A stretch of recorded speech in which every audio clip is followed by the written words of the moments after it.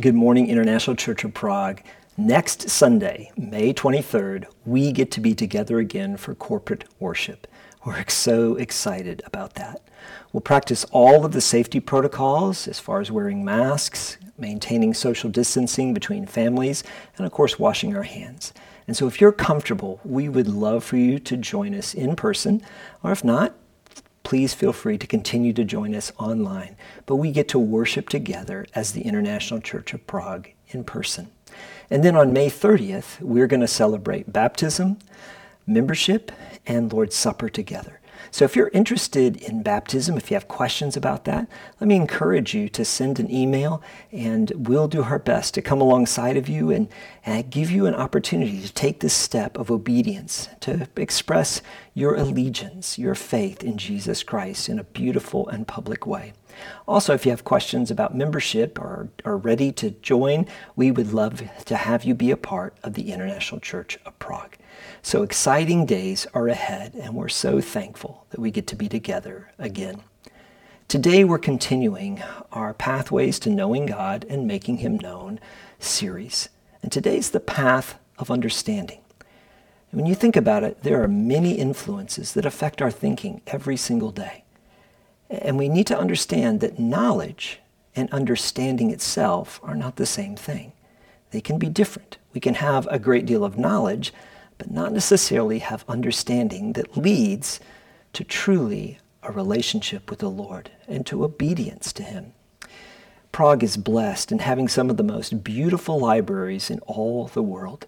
It's also blessed by having a great deposit of books. Maybe you've been into the Prague Library where there are the Tower of Books that are together, where there's 8,000 books that are put together in this incredible tower that looks like it goes on and on infinitely. It's pretty amazing. And it's a great reminder that there's a lot of information that truly is calling for our attention, for each one of us. Each one of those books represents sets of ideas that people are trying to express. And so there's a lot of information. We add to that the information that we have in the media, on the internet, and there's messages all around us. So how do we discern? How do we truly understand what is true?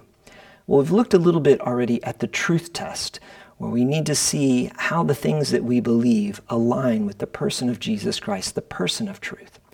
Today, we want to examine His Word and discover how we can learn to take God's Word and apply it to our lives, how we can know the things that we believe are accurate.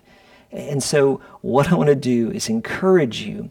There's going to be some practical tools that we have today, but I want to encourage you to take some steps of intentionality in growing in your understanding of God's Word and how you approach it.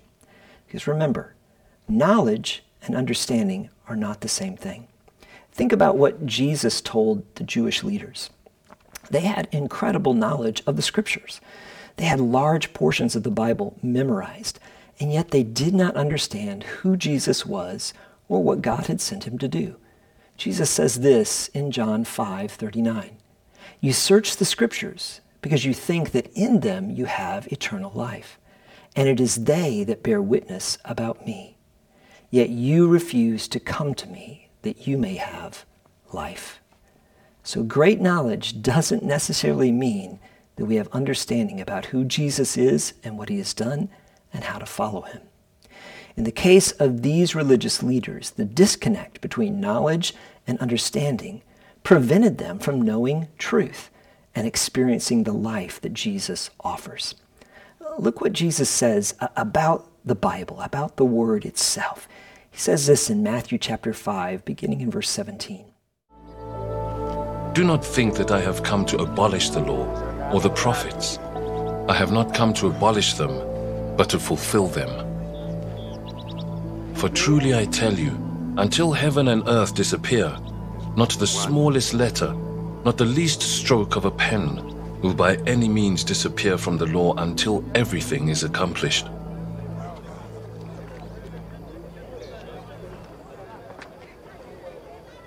Therefore, anyone who sets aside one of the least of these commands and teaches others accordingly will be called least in the kingdom of heaven.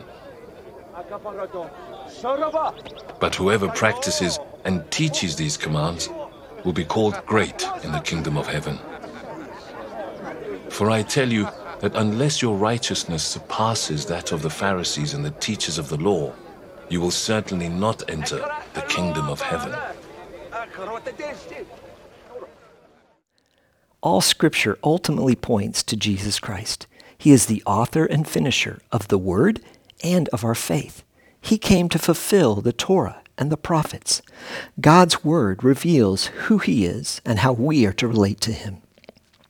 But to move from knowledge to understanding, we need to apply the truth test, to think what He thinks, and to examine how our ideas, our understandings, our belief line up with the fullness of God's Word. And the key is where we focus our minds. You see, Jesus has a lot to say about where we set our minds and how our thoughts impact everything that we do. Look at Romans chapter 8, verse 6.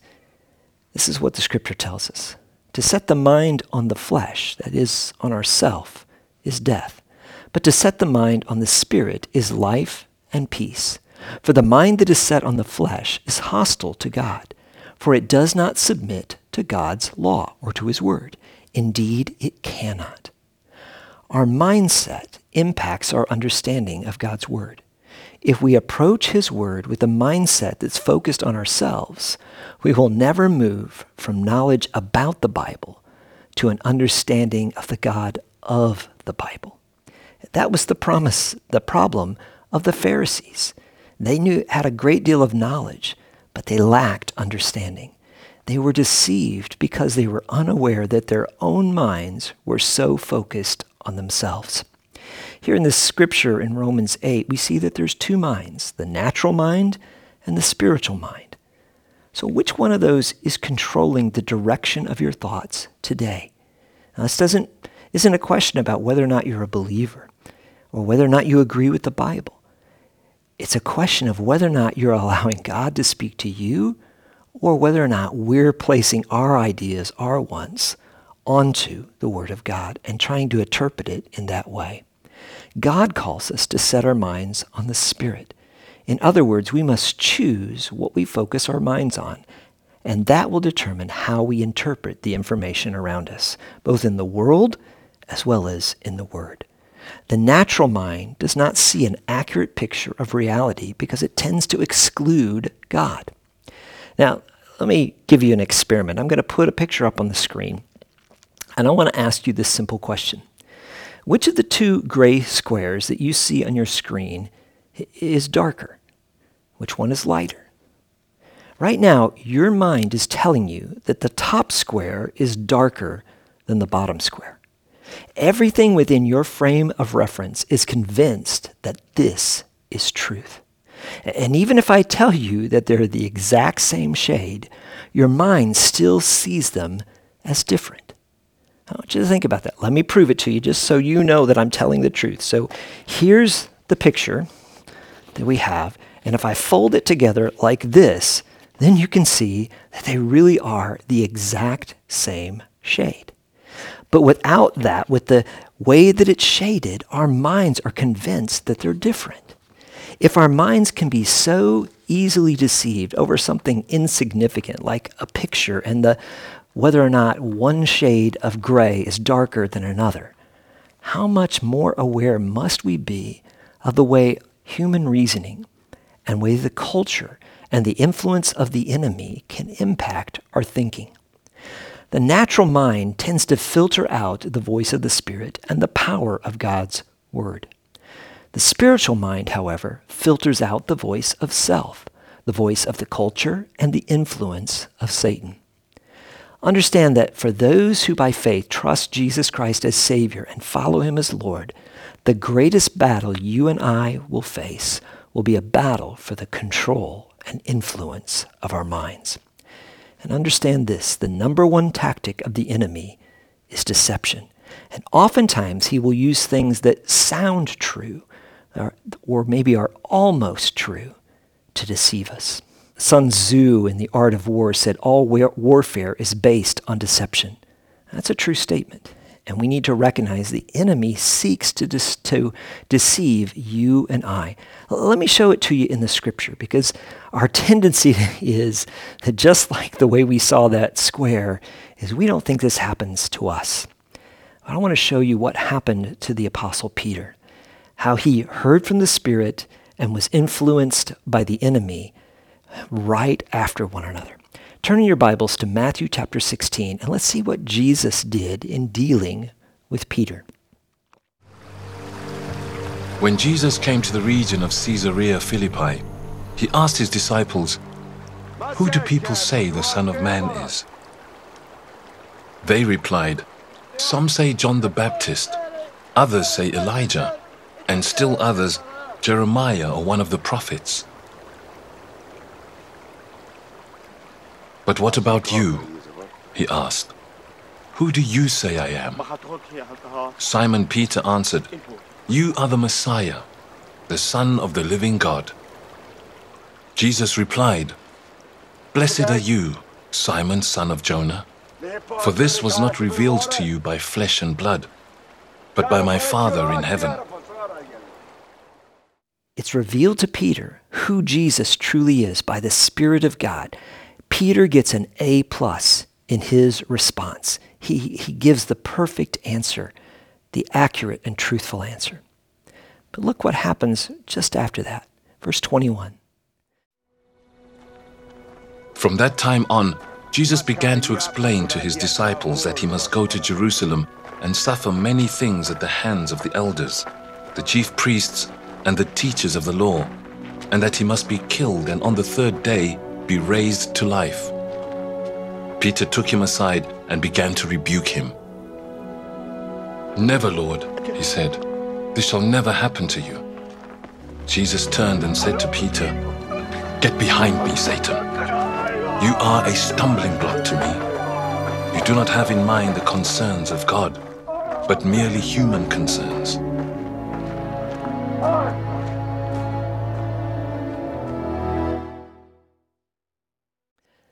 Now, Peter did not think he was being deceived. He did not go, "Hey, where did that idea come from?" He didn't filter his thoughts at all. It seemed like just the right thing. In his mind, he now knew who Jesus was, and therefore nothing could stand in the way. And the idea of Jesus suffering was unthinkable to him. In his mind, it just made sense. But it was human reasoning, corrupted by the influence of Satan, and a mind set on the flesh rather than on the Spirit. He is arguing with God, and yet he thinks it's a good idea. And it happened right after his great confession of faith. If that can happen to Peter, it can happen to me and to you.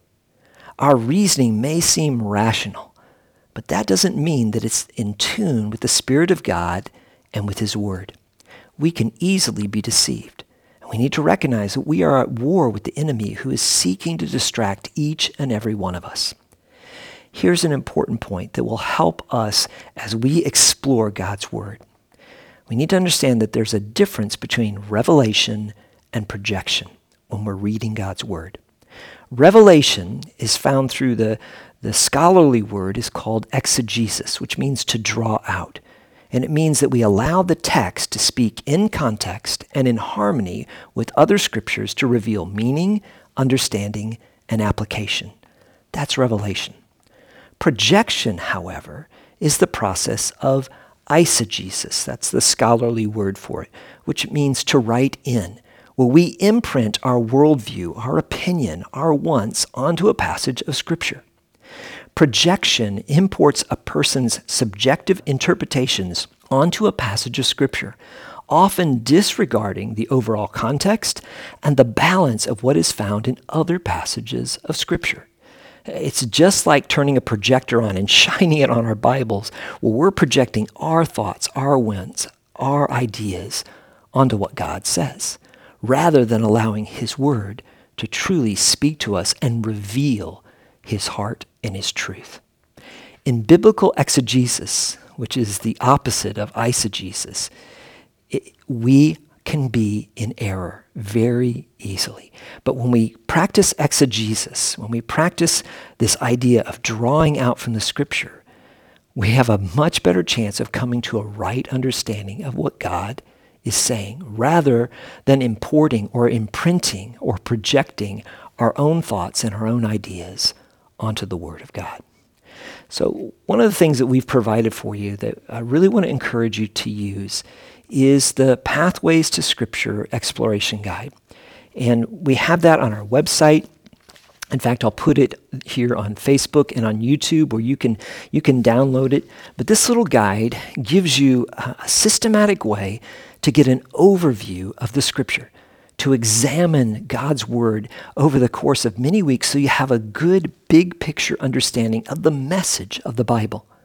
It also gives you some practical tools for how we are to look at God's Word, to make sure that we are seeking revelation rather than furthering projection, where we're projecting our own ideas onto the Scripture. And so let me go through a couple of things that are in this guide that will tell you why I think it's such an important tool for helping us be equipped to learning God's Word. Well, the first thing that we need to do is we need to prepare our hearts when we come to the Word of God. We need to pray for understanding. We can only understand Scripture with the help of the Holy Spirit. If possible, try to read an entire section at one setting without interruption. Oftentimes what we do is we go looking for answers rather than listening. And I want to encourage you, as you come to the Scripture, read the entire passage in one setting without interruption. And as you read, look for what's going on. Look for the identity of the writer, the person that God's using to communicate this. Look for the reasons that this is written. Look for major themes and the general flow of thought. Then go back and reread the passage or a specific verse that stood out as you're able to meditate on it throughout the day. As you focus more on the specific passage, then think about how this passage you are studying may relate to major themes and purposes of the book in which it's contained overall. You see, we're seeing how it fits in its context. What we need to do then is to really understand, is go back and read the passages before and the passage after the text that you're studying in order to identify the setting, understand the context. You may find it helpful even to print out the passage in a format that gives you some space around it where you can put notes or highlight or circle or questions. Or you can use a Bible app that allows highlighting and notes as well. They're great tools. Or you can highlight and put notes in your Bible itself. We need to think about how the passage we're reading relates to other passages of Scripture on the subject. And here's a very important truth. When you seem to find passages that on the surface disagree with one another, most of the time what it is doing is providing us balance so that our understanding of God's intent and meaning are more clear. That's why it's important for us to use Scripture to interpret Scripture. So that's the beginning part. That's the things we should look for. Then as we're actually reading it, we need to do some observation. What does the text say? Questions like this. Ask some questions as you go along, simply like who? Who wrote this? Who are the main characters? Who's acting? Who's speaking? Who's listening? Who's present? Maybe even who's absent. Then we ask some what questions. What is written? What are the events that happen? What exactly is said and what is the response? Then we need to look at it geographically. Where is this happening? What's the setting? Is it in Israel? Is it in Galilee? Is it in Egypt? Is it something local? Is it in a house? And is it on a mountainside? What's the setting of what's happening? And then when does this happen? What's the time of day? What is its relationship to other events or different parts of the story? What's happening here in the midst of this? It's so important for us to examine each of these things and at least have them running through the back of our mind as we're reading the Scripture. Then the next thing, we need to look at how. How does the text say something is accomplished? How does it fit in with larger biblical narratives? Some other things to look for are patterns of word. notes? Are certain words repeated over and over again? Are there comparisons? Especially when you're reading passages like from the Psalms, you'll often see words either in pairs where they're complementing one another or contrasting each other. Are there obvious figures of speech or connecting words like and or likewise or also or therefore? All those are important for us to be able to really get a full understanding of what is being said. And at this point, we're not even trying to apply it to our life or necessarily really figure out where this leads. We just want to clearly understand it. And that leads us to interpretation. What does it mean? Keep in mind the theme of the whole book, of the whole Bible itself, as well as the context within the section that you're reading, the book itself. And then make sure that we interpret Scripture with Scripture. How does this relate to other passages? A great thing to use is to use the search mechanism on a Bible app and look up key words to see other ways that they're used in the Scripture. See what that brings out in helping us to have a fuller understanding of God's overall message. And again, as I mentioned, passages that seem to contradict often provide balance and understanding so that we don't over-apply one idea beyond God's intent. In the same way, we want to interpret obscure and difficult passages in the light of very clear statements. The most natural understanding, the face value, is usually best. Remember, oftentimes there are figures of speech, there are allegories, and there are other literary devices that are used in the Scripture. Furthermore, you don't have to understand everything about a passage to have enough application to begin to use it and live it in your life. And that leads us to the next part. There's some questions here in the guide about obedience. What am I to do in response? And here at ICP, we've encapsulated our response, what it means to follow Christ, in these terms. First of all, loving God. Is there something here about the nature, character, or activity of God, of Jesus Christ, or of the Holy Spirit, or my relationship with Him, or the relationship of a group, or believers as a whole? Is there something there for us to learn about how to love Him, how to worship Him? Secondly, living truth. Is there an attitude or action to imitate? Is there one to avoid? Is there a command to obey? A challenge that we need to participate in? What principles are behind the command? And how does that ultimately point to the person of Jesus Christ? How does it reveal or relate to His character? How do all these things fit together with the core truth of the gospel, of the good news that God provided a way for you and I to have a relationship with Him by giving His Son? Is there a principle to apply to my life in some way, to my thoughts, to my desires, to my decisions, my habits, my relationships, my possessions? Is there a promise that is given? How will I learn and choose to trust what God has said? And how do all these things relate to God's will and God's glory? That's living truth. You see, the focus when we take living truth is to turn our eyes off of ourselves and to look at God. So we begin with loving God, then living truth, and then finally we're going to apply it and live it out in a way that impacts the lives of others by giving grace. We need to ask questions like this of obedience. How can I pass on what I've learned to someone else? Who do I know that might need what I've learned today? Who might need to be encouraged? Who I might need to take this that I've just read from the Scripture and live it out in such a way that I become Jesus' hands and feet in their life, or I become a comfort or an encouragement to them.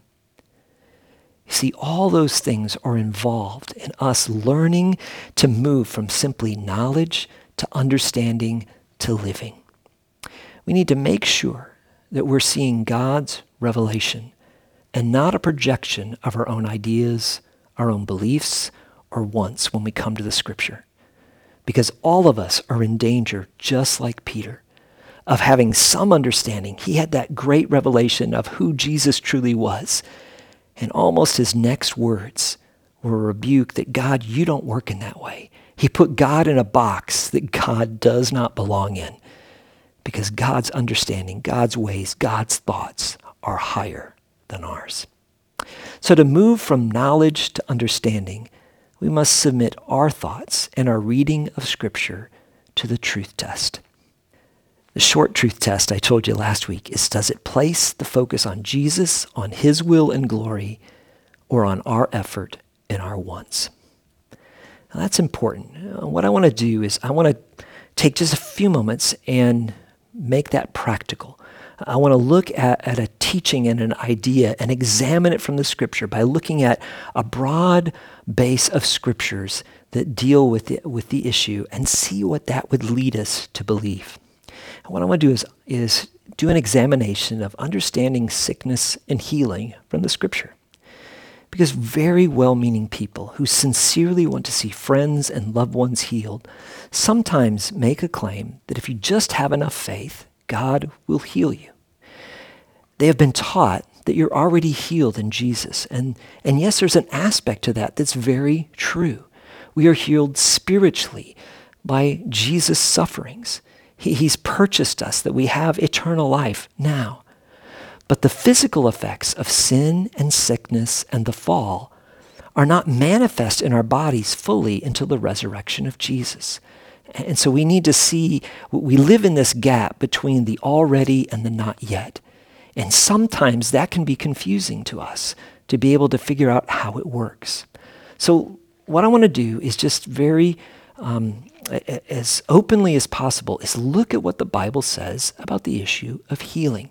And look at the full weight of the Scriptures and see where it leads us. First of all, we need to recognize faith is incredibly important. Jesus clearly told the woman who touched his garment and had suffered from a hemorrhage for 12 years, in which the physicians could not heal him. He said this, "Daughter, your faith has made you well. Go in peace and be healed of your disease." There's definitely a connection between faith and healing in the life of a believer. That's important. Sometimes God heals in a supernatural way in response to faith. I've seen God do that. I've seen him miraculously heal people. But we need to understand that is not necessarily every case we see in the Scripture. Many of the people that Jesus healed had very little faith, maybe didn't have any faith.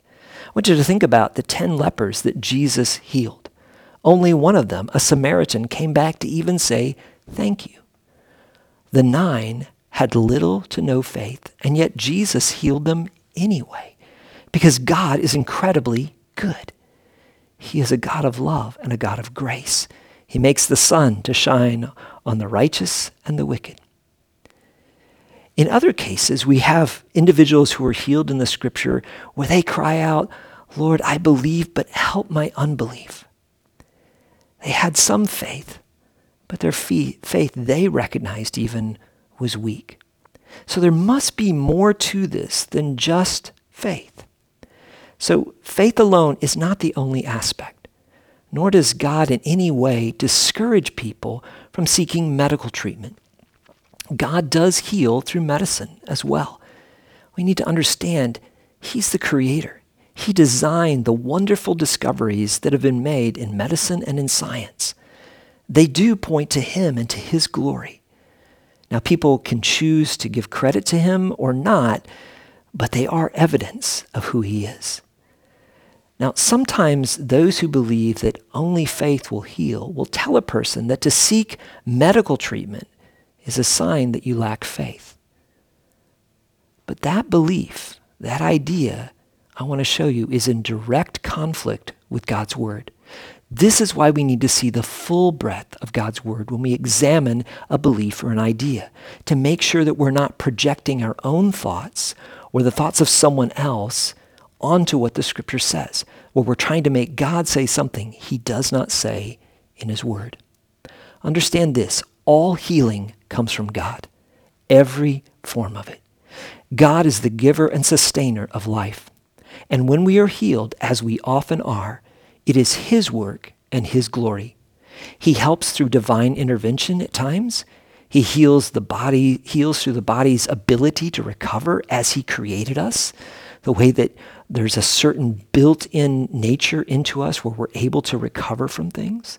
He also heals through the skill of a physician and through medicine. He is the Lord, our healer. In fact, that's one of God's names, that he is the tetragram YHWH, Rapha. I am the Lord, your healer. Now, that's an important phrase. And what I want you to do to help you see the full context of the word, we're going to look at where that is revealed, where God himself tells us he is our healer. If you have your Bibles, I want to encourage you to turn to Exodus chapter 15, because God works a miracle of healing, but he does so using a treatment process and then reveals himself as our healer. You see, God himself used medicine to counteract a waterborne sickness at Marah. Let's look at it in Exodus 15, starting in verse 22. Then Moses made Israel set out from the Red Sea, and they went into the wilderness of Shur, and they went 3 days in the wilderness and found no water. When they came to Marah, which means bitter, they could not drink the water of Marah because it was bitter. Therefore it was named Marah. And the people grumbled against Moses. Now I want you to notice, this is not an expression of faith. In fact, they're complaining. And Moses, though, cried to the Lord, and the Lord showed him a log, a piece of wood, and he threw it into the water, and the water became sweet. There the Lord made for them a statute and a rule, and there he tested them, saying, if you will diligently listen to the voice of the Lord your God, and do that which is right in his eyes, and give ear to his commands, and keep all his statutes, I will put none of the diseases on you that I put on the Egyptians, for I am the Lord your healer.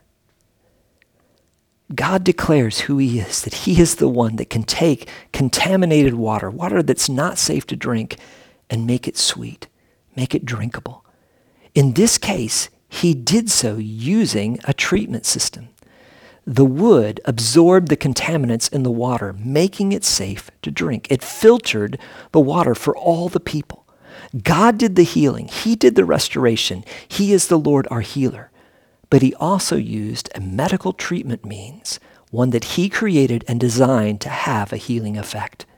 Do you realize that to this day, especially in Sudan, along the Nile River, they still use a tree to treat contaminated water, much in the same way as what we read about here in Exodus. Here's another one. We through this season of COVID, many of us have been in times of quarantine. Did you know that was God's idea? God commanded and created the use of quarantine to stop the spread of disease. Look at Leviticus chapter 13. If there is in the skin of one's body a boil and it heals, and in the place where the boil comes a white swelling or a reddish white spot, then it shall be shown to the priest. And the priest shall look, and if it appears deeper than the skin, and its hair and has turned white, then the priest shall pronounce him unclean. It is a case of leprous disease that has broken out in the boil. But if the priest examines it, and there is no white hair in it, and it is not deeper than the skin, but is faded, then the priest shall shut him up 7 days. And if it spreads in the skin, then the priest shall pronounce him unclean. It is a disease. But if the spot remains in one place and does not spread, it is a scar of the boil, and the priest shall pronounce him clean. See, God used his priest to be able to prevent the spread of communicable diseases like leprosy. And he used quarantine in order to give time to determine whether or not the condition that the person was under was something that would infect other people. Quarantine was his idea, and he instructed the very people of God, the servants of God, the priest, in how they were to examine the body to determine whether or not the disease was communicable. You see, God often uses medical treatment to facilitate divine healing. Look at the case of Isaiah and Hezekiah. 2 Kings chapter 20. In those days, Hezekiah became ill and was at the point of death. The prophet Isaiah, son of Amoz, went to him and said, "This is what the Lord says. Put your house in order, because you are going to die. You will not recover." Hezekiah turned his face to the wall and he prayed to the Lord. "Remember, Lord, how I have walked before you faithfully and with wholehearted devotion and have done what is good in your eyes." And Hezekiah wept bitterly. Before Isaiah had left the middle court, the word of the Lord came to him. "Go back and tell Hezekiah, the ruler of my people, this is what the Lord, the God of your father David, says. I have heard your prayer and seen your tears. I will heal you. On the third day from now, you will go up to the temple of the Lord, and I will add 15 years to your life, and I will deliver you and this city from the hand of the king of Assyria. I will defend this city for my sake and for the sake of my servant David." Now look what happens. Then Isaiah said, "Prepare a poultice of figs and apply it to the boil," and he recovered. God miraculously healed, but he used a medical treatment to do so. Do you see how it fits together? You see, we can't put God in a box. We can't take something out of context and say, this is how God has to work. God is the healer. Let me give you some examples from the New Testament for just a moment. Certainly of all people, the Apostle Paul could have healed many, many people. We discover that his handkerchief even was used in the healing of the sick. Acts chapter 19 says this, "And God was doing extraordinary miracles by the hands of Paul, so that even the handkerchiefs or aprons that had touched his skin were carried away to the sick, and their diseases left them, and the evil spirits came out of them." Clearly, miraculous healing. But do you realize that God's word says that an illness was what Paul had that caused him to become close to the believers at Galatia? You see, Paul had plenty of faith, but he didn't always heal others, and he wasn't always healed himself. Galatians 4, verse 13. "You know, it was because of a bodily ailment that I preached the gospel to you at first. And though my condition was a trial to you, you did not scorn or despise me, but received me as an angel of God, as Christ Jesus with you. What then has become of your blessedness? For I testify to you that if possible, you would have gouged out your eyes and given them to me. Have I then become your enemy by telling you the truth?" What he's saying here is that it was this illness that impacted Paul's eyes that made him incredibly dear to the hearts of the people of Galatia, so much so that they wished they could have given their own eyes to Paul. Was it a lack of faith on Paul's part that he wasn't healed? No. See, sometimes God uses sickness for a greater purpose. He uses it to draw people together. I've seen this happen so many times when a person within the body of Christ, when their weakness or their illness is actually the instrument that draws people together. To then say that that person lacks faith is a complete misunderstanding of God's purpose and God's work in their life. And it brings a burden on that individual and a weight and a guilt and a shame that they should never have to bear because it was not God's purpose.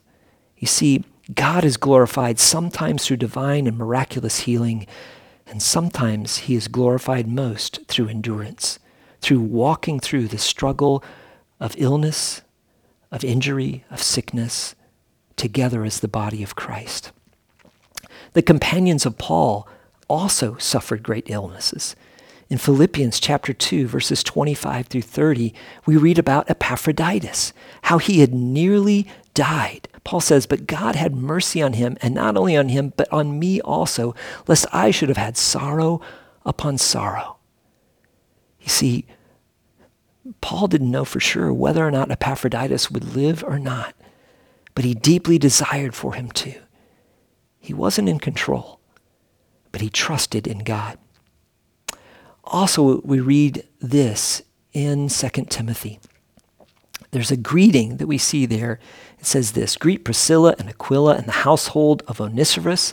Erastus remained at Corinth, and I left Trophimus, who was ill, at Miletus."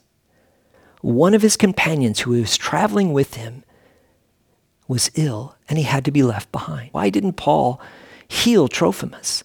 Or if it was because of lack of faith, why didn't he correct him? We ask the same question in 1 Timothy chapter 5. "No longer only drink water, but use a little wine for the sake of your stomach and your frequent ailments." Paul recognized that Timothy, who was his protege, he repeatedly suffered illnesses, and it wasn't because of a lack of faith. It was so because we live in a world that is broken, that is filled with sickness, that is falling apart, that needs redemption, and it groans for the adoption, for the completion of God's plan that will manifest itself at the return of Jesus Christ. Paul doesn't rebuke Timothy. He had every chance. If it was a matter of lack of faith, he could have done so. Furthermore, I want you to think about one of the most faithful companions that Paul had. It is Luke. Luke is the one who was the human author of the Gospel of Luke and the book of Acts. And Luke accompanied Paul throughout much of his missionary journeys. Paul calls him the beloved physician in Colossians 4:14. Luke would have cared for Paul after his many beatings, his stonings, his imprisonment, his shipwreck, and his ailments. There's no evidence to think that the scripture tells us that Paul was given 40 lashes 3 times. There's no evidence to indicate that he miraculously healed of those injuries. He had to be treated medically. He went through times of great physical hardship where he was cold, where his body was suffering, where he was sick. And he had that condition that affected his eyes as well as the thorn in the flesh. The beloved physician was a provision from God. God gave Paul a companion who was skilled in the medical arts to be able to help care for Paul. This is what it says in 2 Timothy chapter 4. "Do your best to come to me soon, for Demas, in love with this present world, has deserted me and gone to Thessalonica. Crescens has gone to Galatia, Titus to Dalmatia. Luke alone is with me." You see, God provided a faithful companion who not only was a historian, not only a great friend, but was gifted medically to be able to help treat the ailments of Paul. You see, when we look at the totality of Scripture, from beginning to end, we see that God doesn't have one set way that he deals with something. The focus is always on what will bring glory to the Lord most. Will divine healing, will endurance, or even the death of a loved one. Because sometimes that can work in such a way that they enter into the presence of the Lord, they receive their reward, and in the result, people are actually drawn to faith in Christ. I've seen it happen so many times. So we need to be careful that when we approach God's word, that we allow it to speak and not to project our ideas, our thoughts, even if they're very well intended, and the desire is to see the good of others. We just need to be careful and make sure that we're allowing God's word to speak and we're looking at it in context and throughout the full spectrum of the scripture when we reach our understanding of what is true and what is false. I hope that practical application is helpful. And that applies to almost anything that we look at. We need to examine all of the things that we see in Scripture and determine whether they are true, whether they're consistent with the overall picture that we have in God's Word and how they fit together. Sometimes that can be confusing, and we need to be humble and ask questions because we need one another. I constantly need to do research and ask others for input and insight and understanding so that I make sure that what I believe lines up with God's word. And I make sure that what I believe and what I teach lines up with God's word. We need to examine it. We need to put it all to the truth test to see if it aligns with the person, with the commands, and the example of Jesus Christ. Let me encourage you again to get this little scripture exploration guide, and I hope it will help you to grow in your understanding of how to examine God's word. Now, today's been very practical, but I hope it's been a good resource for thinking about how we approach God's word. And if nothing else, that we come to the point of recognizing that the natural thing that you and I do is that we project our ideas, our beliefs, the things that we already think, our ideology, onto others, onto our own thoughts, onto the news, and certainly onto God's word. And we need to make sure that we're humbling ourselves and saying, Lord, help me not to do that, but instead help me to listen to your word, to see it as you've revealed yourself in a way that accurately reflects who Jesus Christ is. If you have questions about this, or maybe I said something that was confusing, maybe I said something you don't agree with, feel free to write to me, and we can begin to dialogue about that, and hopefully we'll arrive together at where the Lord is pointing us, at what he's revealed in his word. Thank you for joining us today. God bless you, and we look forward to seeing you in person next week as we talk about walking in step with the Holy Spirit. God bless you. Have a great day.